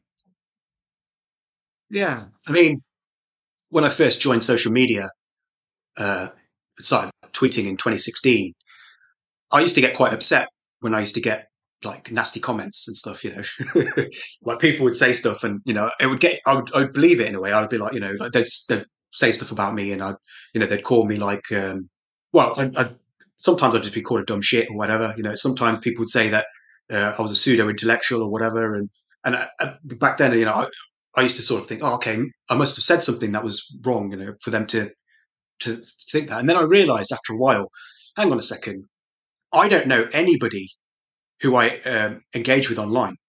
I don't actually know any of them. I don't even have an idea of who they are, really. But I've convinced myself that I know who they are. So therefore, I mean, the same must be happening to other people doing that to me. They couldn't possibly know who I really am. They've only seen one or two of my posts, and then they've built up a personality profile of me based on those two posts, And I mean, we barely know people that we know in real life. You can live with someone for 5 years and still not really understand who they are. And yet we seem to think that, we can read one post by someone or, watch one video by that person. And immediately we think that we know that person. And this is a very powerful illusion that influences, I think, almost in fact, I would say that everybody is afflicted by this delusion, where we just get a tiny snippet of a person's words or their actions, just a tiny snippet. And from that, we just build this massive fictional character in our heads. From that skeleton, I mean, I think I did tweet something along the lines of that. I'll read it out to you. This was a tweet I recently sent, actually. So I'll read it. So it says, you are a different character in the mind of each person who knows you, because their impression of you is made of the bones of what they've seen, fleshed out by a musculature of pure imagination. And I think that really sums up what we do when we see people online, where, we just have this bare bones based on a very brief interaction with someone. And then from that, we create this whole fictional character who is very real in our minds, but doesn't actually exist outside of our own heads. And that is the person that we level our criticism at. That is a person that we level our praise at. And that is a person that will defend or attack in arguments and, will develop all these theories about this person who doesn't actually exist. And that happens all of the time. And it happens, I realized it was happening to me. People were doing that to me. They would say things about me that just wasn't true. Like, for instance, if I wrote a tweet that criticized the left, people would say that I was right wing, but I'm not right wing at all. In fact, I'd say that, I don't really have strong political opinions, but I'm probably a centrist overall, generally. I find that, I agree with some of the left, I agree with some of the right things and just merge them together. But left wingers, when I criticize the left, people assume that I'm like some far right guy, and they'll be like, they'll write, oh, you're a crypto fascist. And then if I criticize the right, then if I criticize the right, then people say I'm a globalist, libtard, all this stuff, like, I'm a WEF shill or whatever. The like, terms are so good. There's never been a better Yeah. time to insult someone than right now. Exactly. And I'm just there, like, before this would have really upset me, I would have been like, just from the fact that it was just because I wasn't used to it. I wasn't used to receiving all this hate. But now when I read it, I actually read it with a smile on my face. I'm just like, because I know that this person is not actually attacking me. They're attacking their own imagination. Yes. Well, here's maybe a couple of interesting considerations to add in there. This is one of the reasons why audience capture is so dangerous, because the only way that someone can genuinely tilt at windmills is if they have an erroneous view of who you are really compared with what they've seen of you online.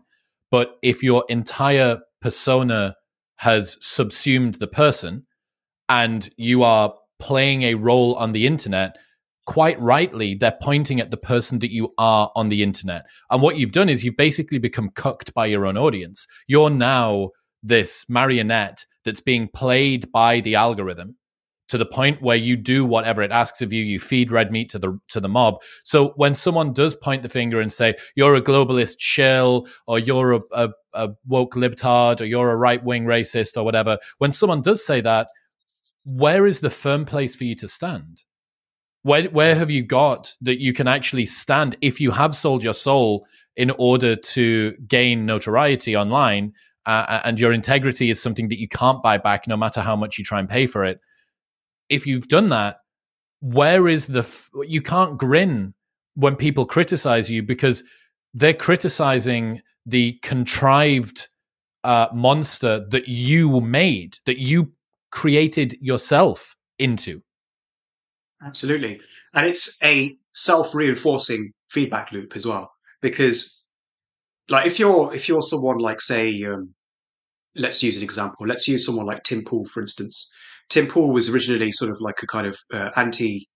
He was an Occupy Wall Street guy, and he was sort of, I'd say, he was quite progressive. He's quite left, and he began to sort of flirt with some right leaning ideas, and he developed a right wing audience. And over time, the people on the left who were formerly followers of his, they began to attack him, saying, "Oh, you're a right wing shill now. You're racist, sexist, transphobe, blah blah blah." And so they were attacking this. And what happened was that Tim began to take this time. At least this is what it appears like to me. I don't know him personally, but this is what it seems like to me.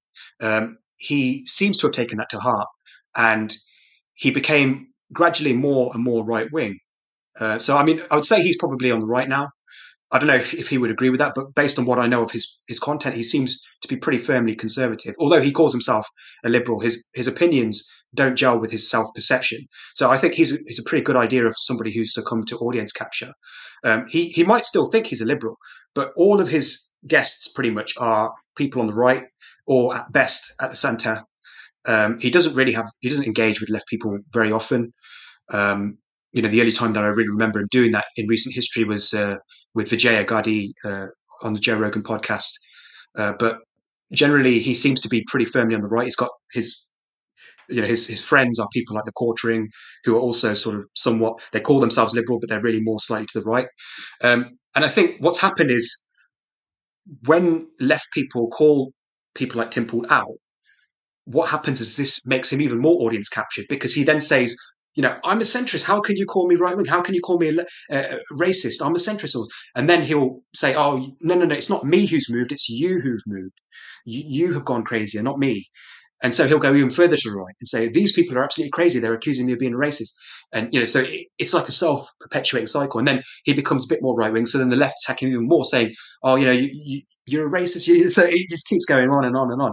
And, it happens, I think, across the spectrum. That's just one example. I mean, there are probably people who have done this, who've moved leftwards, and they've been attacked by people on the right due to that, and then they've gone even more to the left as a result of that.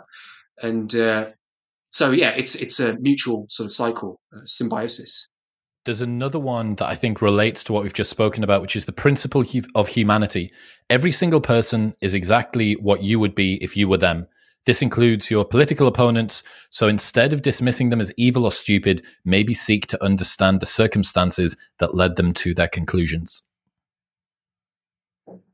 Yeah, so, I mean, this is part of why Rogerian rhetoric is so valuable, because we don't really have a good idea of anybody that we meet only online. There are people that I've got relationships with online who I feel like I know well, but I don't. I just don't, because all I've seen is what they've chosen to show me. And when all you've seen is what people have chosen to show you, there are selection effects to that, and you develop a very distorted idea of who they are. And this causes you to have assumptions about people, and it can, just cause you to have completely skewed reality. And the thing, so if you really want to understand who somebody really is, a much better strategy is to try to look at how they became who they were, put yourself in their shoes, and to reflect on their own internal logic, the internal logic of their own actions, to try to understand, because you've got to bear in mind that everybody does things that they think are right for them. Everybody, like every action that somebody takes, they take because they think it's the right thing to do. Even if it's the wrong thing to do, they think it's the right thing to do, which is why they do it. So if you can use that assumption to try to reverse engineer a person's life experience and find out why they did the things that they did, then you can develop a much more deeper understanding than if you simply look at what they've said online and what they've done online, and what's been said about them or written about them. These are all going to be things that are sort of subject to selection effects. People are always going to comment on the most extraordinary, most wildest things that people have done. They're not going to comment on the more mundane things that people do in their lives. For every crazy cancelable thought that a person has, they have 1,000 opinions that are just run of the mill and mundane. Yeah. But what happens is that if somebody says one thing that you don't like, you'll basically just regard that one thought in that entire galaxy of thoughts that is their mind, and you'll just you use that one little thought to just sort of judge them and to dismiss them or to fall in love with them or whatever. Yes. And so it's much more important to have a full holistic understanding of a person's life, because what they show online is just nothing. It's the tip of the iceberg. You can't see that massive iceberg that is all of the things that are motivating them behind the scenes, offline, in their life. That's why the Rogan N-word cancellation video didn't hold water, because the way that mainstream media and cancellation attempts usually work is this is the smoking gun of his racist, transphobic, bigoted views that we always knew were there and we always told you were there. And I had the inclination. Do you remember I said I thought Joe Rogan was a racist? And this is the tip of the iceberg. The issue that you had with Rogan, his protective mechanism, was that even a casual fan of his may have listened to 200 or 500 hours. And, there's some people out there that have listened to thousands and thousands of hours of him. They say, you're telling me this is the tip of the iceberg. I've seen the whole iceberg. I know that there's nothing lurking down there, and I have reliable, difficult to falsify evidence that suggests that Joe is a reliable, good, non-bigoted guy. And that asymmetry, it's the vacuum and the holes in somebody's personality, persona, that gets filled by speculation and accusation from the press. And if you have a sufficiently large body of work and a sufficiently big audience that's been exposed to enough of it, that's actually protective in that regard. Yeah. This is why cancel culture is fundamentally elitist and fundamentally anti-left. And I tried to use this argument before. I wrote an essay about why cancel culture is not actually left-wing. Because the only thing that cancel culture can cancel is people who don't really have much social media presence, people who don't have much clout, people who are largely powerless. There are occasional exceptions, but in order for this to be an exception, you have to do something that's extremely beyond the pale, like sexual assault, something like that. If you just make a comment about something, then you're going to get cancelled if you don't have much clout, but you won't be cancelled if you have a lot of clout and a lot of people know you well online. Famous people very, very rarely get cancelled for just one thing that they say. Whereas poor people or people who are just ordinary people, like that lady, I always think of that lady who, I don't even remember her name, which is telling, I suppose. But, she said that she was going to go to, she was going to hop on a flight to Africa, and she wanted people to pray for her that she didn't get AIDS or something like that. And she said, "Lol, joke. Only joking. I'm white." I'm white. Yeah. That was like a decade just a ago. thoughtless. Yeah, it was a stupid tweet. It was just a thoughtless tweet that, how many thoughtless tweets do people send, or, thoughtless posts that people don't even think about? They just post it just thinking that it's being funny. I've done that plenty of times. I've not said anything probably that stupid, but I've said stuff that's almost as stupid as that. And, it could have been any one of us who said something like that, really. And it was just off the cuff. She did it before she got onto the plane. When she got off the plane, she realized that it blown up and pretty much everybody knew who she was. And now she was, her life was over, which is, it was actually quite sad, but it was weirdly amusing, but it was also really sad, like, because she did lose, her livelihood as a result of that. And if she was more famous, she wouldn't have lost that livelihood. Because not only because of the things that you just mentioned about people would know from her past experience, she probably wasn't a racist person. There are plenty of people that I know personally who are not racist, who occasionally make jokes about race. It just happens. It's just a commonplace thing. But people online act as though if you make one joke that's mildly racist, that means that you literally want to start a Holocaust and you want to wipe out non-white people or whatever. Like there's a massive difference between those two things. There's people who joke about racism, but they wouldn't judge somebody by their race in the real world. They wouldn't, they wouldn't do that. But then there's people out there who would do that, and then the two groups often get confused, and this happens a lot. But if you actually know somebody like Joe Rogan in your example, if you have a long history of listening to that person, then you realize that they're one of the group that might occasionally say something that's offensive, but isn't one of those people, isn't like a racist, isn't a sexist. So I wonder if this relates to, is it Brandolini's law and concept creep? So as a particular social problem becomes more rare, the definition of that needs to be expanded. And with Brandolini's law, as the living standards in a society rise, people's expectations rise along with it. Yeah, so the first one you got correct there. That's the second one's not Brandolini's law. That's Tocqueville paradox. I knew it. I bloody knew it. But yeah, you got all the other ones correct though, so that's fair Thank enough. you. I knew that there would be a fucking quiz at some point. Right, next one. Next one. Overblown implications effect. We think people judge us by a single success or failure, but they don't. If you mess up one meal, no one thinks you're a bad chef. And if you have one great idea, no one thinks you're a genius. People just aren't thinking about you that much. Yeah, I mean, when I was young, when I was a teenager, I used to suffer from anxiety. I used to, when I would enter a room, I would immediately feel like everybody was looking at me, and I would feel like my every micro movement of my body was being sort of analyzed. Like as if it was like literally like I was on a reality TV show or something. And it really was like almost paralyzing experience. And it took me a long time to really realize that, hang on a second, I'm just not that important. Like most people just do not give a fuck about me. And it was such a liberating feeling because it's true for a start, but also, it just helps you to realize, um, to basically take away, if you're focusing on what other people think about you, you won't really live your life how you want to live it. You won't have that sense of independence. You'll be completely dependent on what other people think or what you think other people think about you. But in reality, people just don't care. People are more worried about how they appear to you than about how you appear to them. Um, you know, like 10 years ago, if I was to go on this show, like you've got 750,000 subscribers, right? If I was here thinking about what 750,000 people are thinking about me, while I'm saying this stuff right now, I'd be paralyzed. I wouldn't be able to do anything. I'd be here like stuttering and I'd just be like, I wouldn't be able to say anything because my mind would be completely filled with the thoughts of 750,000 people thinking of me. The way I look at it is people are going to watch this episode. They'll probably take some good things from it, hopefully, if all goes to plan. But they won't really remember me much. They won't remember my mistakes that I said, whatever. If I said something wrong, they won't really remember it.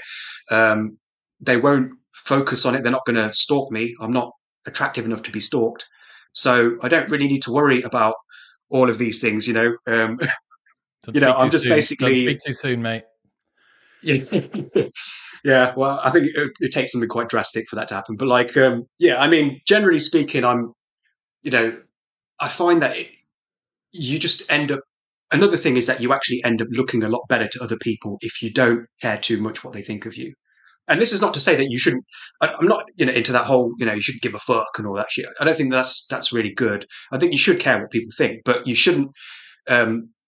You shouldn't be constantly focusing on what they think of you. You should just make an effort just to be relaxed and just to be yourself. Not because of, like you want people to, I mean, really, the main reason I think that you should try to be yourself is because if you try to be someone who's fake, then you have to essentially create that character and you have to become that character. So it essentially is a prelude to audience capture. If you try to be someone you're not, if you're constantly focusing on how you appear to others, you'll stop being who you really are and you'll begin to play to that audience and you'll essentially be acting in the limelight of their gaze and you will cease to be who you actually are, which is, I think, is dangerous. I spoke about this in a TEDx talk a couple of years ago, and I said that the persona is incapable of receiving love. It can only receive praise. And it was something I learned from Aubrey Marcus, that if you're only playing a role, then any compliments that you receive won't existentially connect with you inside, because it doesn't feel like someone's complimenting you. They're just complimenting this projection of what you thought they wanted, which is, I don't know. I mean, sure, if you do a shadow puppet that's really good, fantastic, well done, look at what you created. But it's not the same as someone saying you as an individual, this very natural, unencumbered projection of your very essence that you've brought forward into the world, combining all of your predispositions and genetics with life experiences and traumas, that is worthy of love and acceptance and praise and all the rest of it. Like, that's so fulfilling. And it was one of the things that I really noticed transitioning from an industry where I did have to be more performative, oddly had to be more performative as a guy stood on the front door of a nightclub than a guy that talks on a podcast. I found that I would do and say things that were incongruous with who I really was, even though I wasn't necessarily doing the self-assessment to realize it. It's only in retrospect that I got to work out that I was playing this role. But someone would ask me my opinion, and I would think, okay, what does Gurwinder want to hear from me at this moment? What should I say in order to engender the most positive response that I can get from him? And it was fucking crippling. Like, it was absolutely crippling, because I'm permanently playing this meta me game. I'm always having to be 1 degree of separation removed. I don't actually have an opinion. I don't actually hold any truths myself. What I hold are various avatars that all need to exist in my mind at one time, because the you that I am, the me that I am for you, and the me that I am for my housemate, and the me that I am for my mum, and the me that I am for all of the other people in my life, all need to be very carefully held and remembered. And what did I say to him last time? What was my opinion about that? Did I think it was going to be Tommy Fury or Jake Paul that was going to win? And like all of that. It's incredible. Computationally, it's basically impossible. It is. Yeah. I mean, there's a quote that's been attributed to Mark Twain. I don't know if he actually said it, but it's attributed to him. And it's something like, if you tell the truth, then you don't need to remember anything. Yep. And I think that really saves you a lot of energy. You know, if you are just who you really are, and you just are relaxed and just say what you really think, and you don't try to put on a front, it just saves so much energy in interactions. You know, I used to be exhausted in interactions, social interactions, because I was constantly acting. I was constantly trying to impress, or I was constantly trying to be the person that I thought people expected me to be. And it, like you said, you know, it's just this constant sort of computational sort of power, like just being, you know, your brain is being fried by all this, you know, circuitry firing off. And it's just not good, because you end up not being who you really are, and you end up taxing yourself. You end up sort of exhausting yourself to be someone who you're not. And at the end of it all, people probably don't even fucking remember. So yes, you know, after all of that, and they didn't even fucking care. Yes, it's something that exists only in your head. Yeah. Let's try and get 1 or 2 more in, because some of these are so good, and I've got enough to do another episode that we haven't got through. So, meme theory. An ideology paresthetizes the mind, changing the host's behavior so they spread it to other people. Therefore, a successful ideology, the only kind we hear about, is not configured to be true. It is configured only to be easily transmitted and easily believed. Yeah, I think this idea is one of my favorite ideas, because I think it explains so much of the information landscape. If you look at the sort of the dominant ideologies on the internet right now, you'll see that they're all adapted, evolutionarily adapted, for nothing else than their own propagation. And so, I mean, we like to use the sort of woke ideology as an example, because it's one of the most prominent ideologies right now. And wokeism is a very powerful idea in terms of it's a very fertile idea. It spreads very quickly because it allows people to signal compassion, open-mindedness, cosmopolitanism, and all of these very highly prized social forms of social capital, basically. So that if something is good at making people look good, then it's obviously going to be adopted like a fashion. That's the very definition of a fashion. A fashion is something that emerges that in the current age makes people look like they're sophisticated, clued up, cosmopolitan, all of these things. And that's exactly what wokeism does. The claims of wokeism are false. If you look on Wikipedia, they're presented as fact. So, for instance, implicit association tests, they're pure pseudoscience. And yet, if you go on Wikipedia, you'll see that Wikipedia will claim that implicit association tests can determine whether someone is a racist or not. The fact of the matter is that in experiments, implicit association tests are about as reliable as lie detectors. You could give somebody the same implicit association test twice, and have radically different results each time. In fact, that's what often happens. So they don't really measure anything apart from what you're thinking at a specific moment in time. But because if you believe in implicit association tests and you believe in implicit bias and all this other stuff and white fragility and everything else that comes from that, then suddenly you're clued up, especially if you're a white person. If you're a white person who believes in white fragility, then this signals, oh, look, I'm a white person, but I hold white people to account for, their crimes against black people. So therefore, I'm a very selfless person. I'm doing things that are not in my own interests. So therefore, I'm a very compassionate person. I'm very altruistic and all this. It signals very, very powerful things to other people online. And that's one of the reasons why wokeism has become such a powerful force in the world. It's not just wokeism. I mean, we can use other examples. We can use the opposing ideology. We can use baseism, being base, being red pilled. This idea that, you should just not care what anybody else thinks. You should be who you want to be and all this sort of stuff. This ideology is very powerful because it signals to others that you are strong, that you don't fold, when you are met with the sort of the mob, the woke mob, but you don't, you're independent minded and all this other stuff. So a lot of these, in fact, all of the dominant ideologies now, they all offer things besides anything epistemic. So they don't have epistemic value. They don't have value in being true. They have value in what they allow you to signal to others. And so this is really why these ideologies are so powerful. It's why they have taken over. That's why meme theory and cultural parasitism. By the way, this is an idea that was originally formulated by Richard Dawkins. I adapted it a little bit in my tweet to sort of just to sort of sum it up in one tweet. But yeah, the original credit for this idea comes from Richard Dawkins. He was the first to realize. I mean, he applied this idea to religion because he saw that religion is not configured to be true; it's configured to be easily disseminated and easily believed. And in his view, what gave religion value was not its epistemic claims, but the idea that it gives people comfort from death.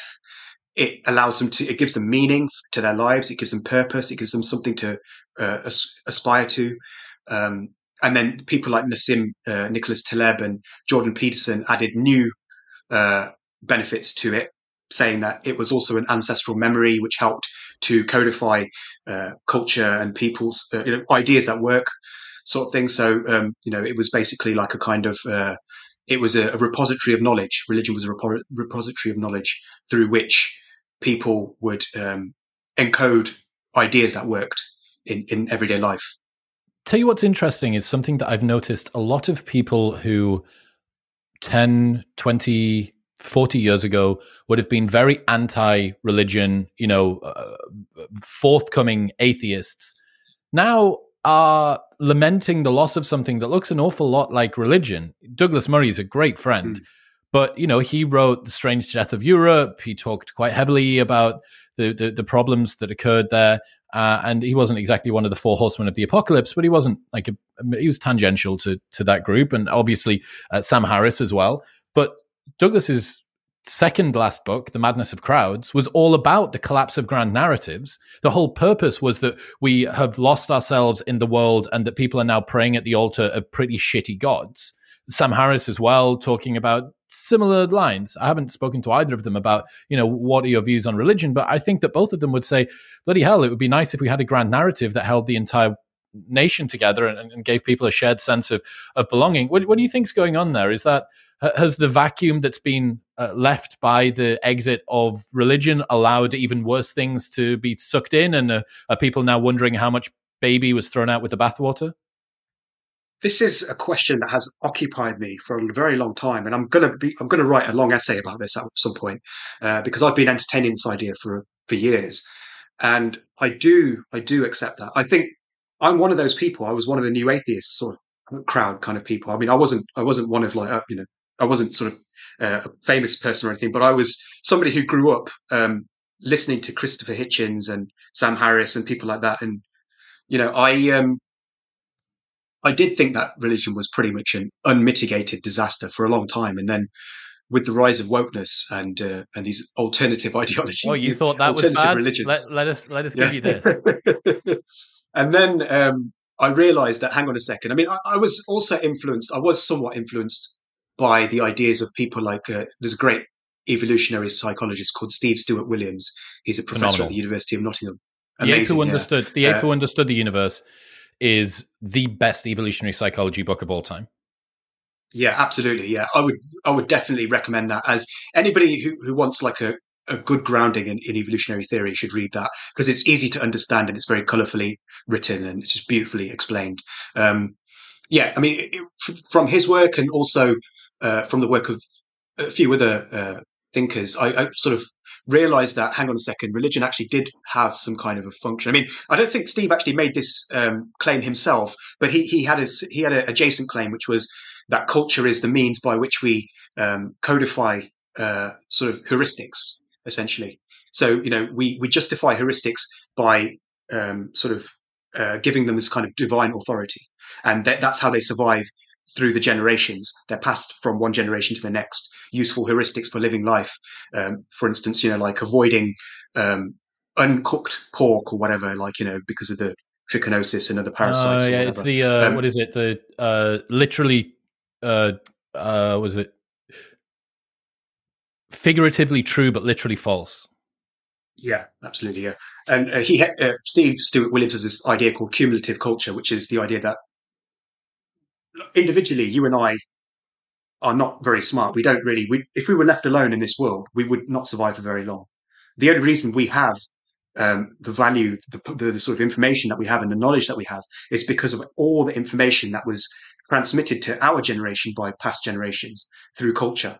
So it's because we're part of this culture that we have learned all of the things that our previous generations learned and survived to tell the tale.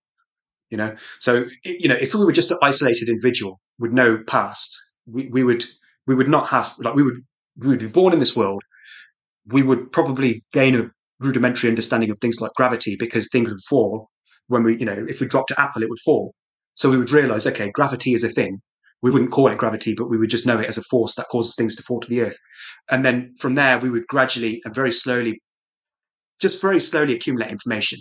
But the fact of the matter is that there are people who have been there before us, who have learned all of these things before, and they supercharge our knowledge when we're born, because when we go to school, we learn about gravity, we learn about all of these other things that have happened, all of the things that passed. So we are the sort of cumulative experience of all past generations, and religion is the means by which this information is transmitted from generation to generation. That's why I call it an ancestral memory, because it's like a memory for our species as a whole.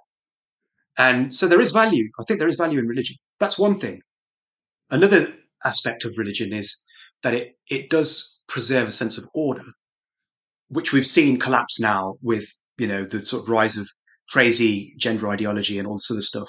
Um, you know, Religion did have a certain purpose in that it kept people in this sort of system where things were structured and there was order. Essentially, we impose order on a chaotic world by inventing myths and by following these myths as if they are the law.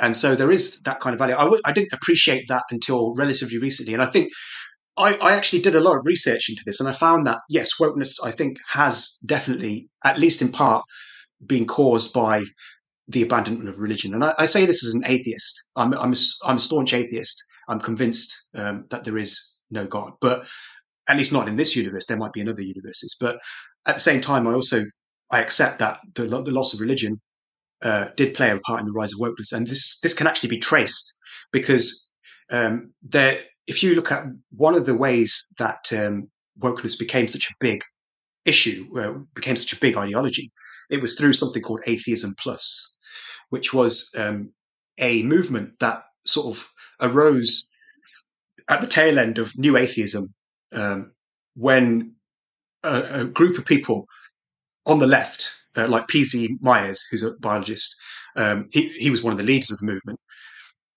They basically came to the conclusion that if New Atheism is going to kill religion, we're going to need something to replace it. We're going to need a new system of values. And it's kickstarted this movement of new atheists, basically, that decided that the best thing to replace religion with is social justice. So they came out with this thing called Atheism Plus, and this was a massive thing. I mean, a lot of people who were part of this ended up becoming involved in things like Gamergate, and a lot of the early woke combat with the sort of right began out of this. There was a lady called I've forgotten her name, Rachel. Do you remember the lift incident where there was a atheist? I think her name was Rachel something. I've forgotten her name, but she was quite prominent around 2011, 2012.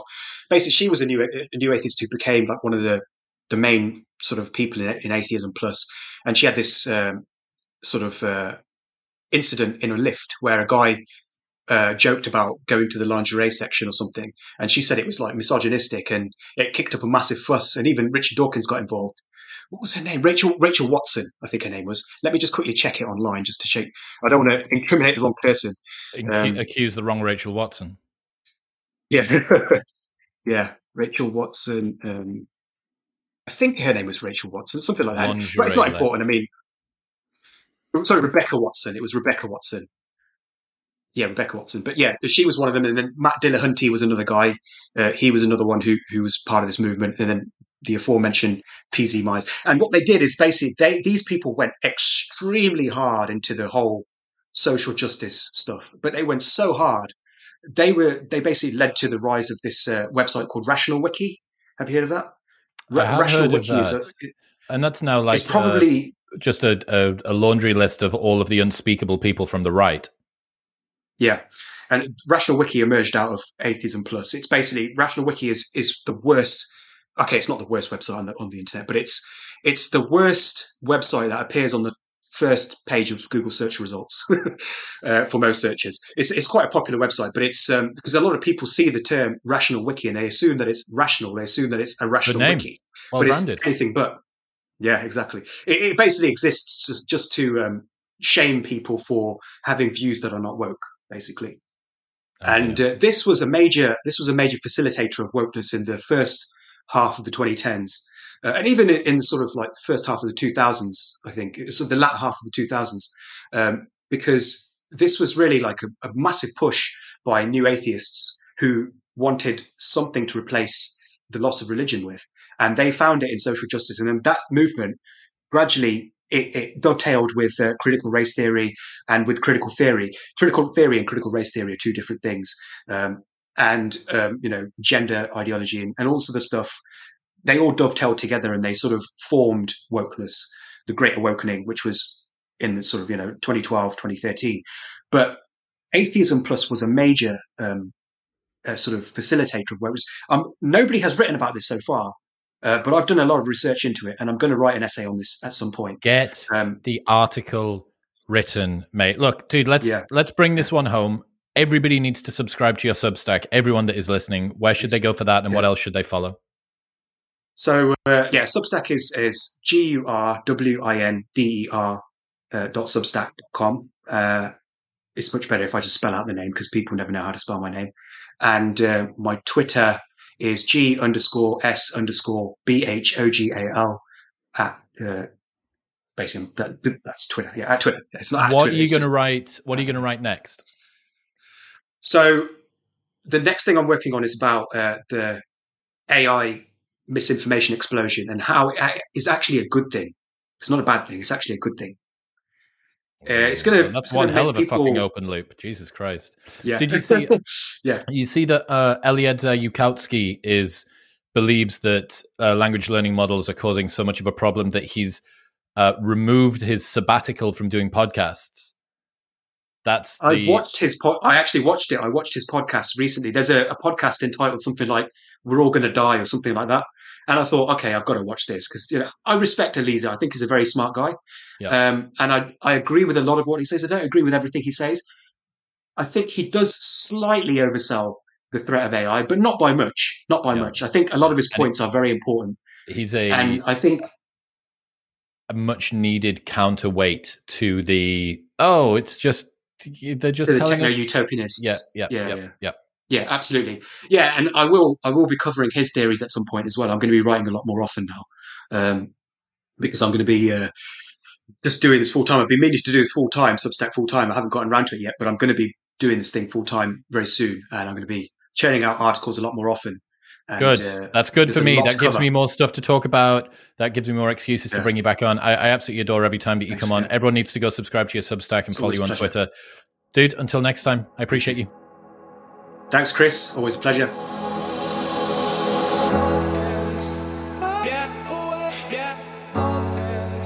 That guy is a force of nature, and I very, very much appreciate all of the insights that he gives me around the world and social dynamics and psychology, and I very much hope that you took tons away from that one. Don't forget, you can receive a sample pack of all 8 element flavors with your first box by going to drinklmnt.com/modern wisdom. You can download Heavy, the best workout tracker, for free by going to HEVY and searching it on the iOS store or the Android store.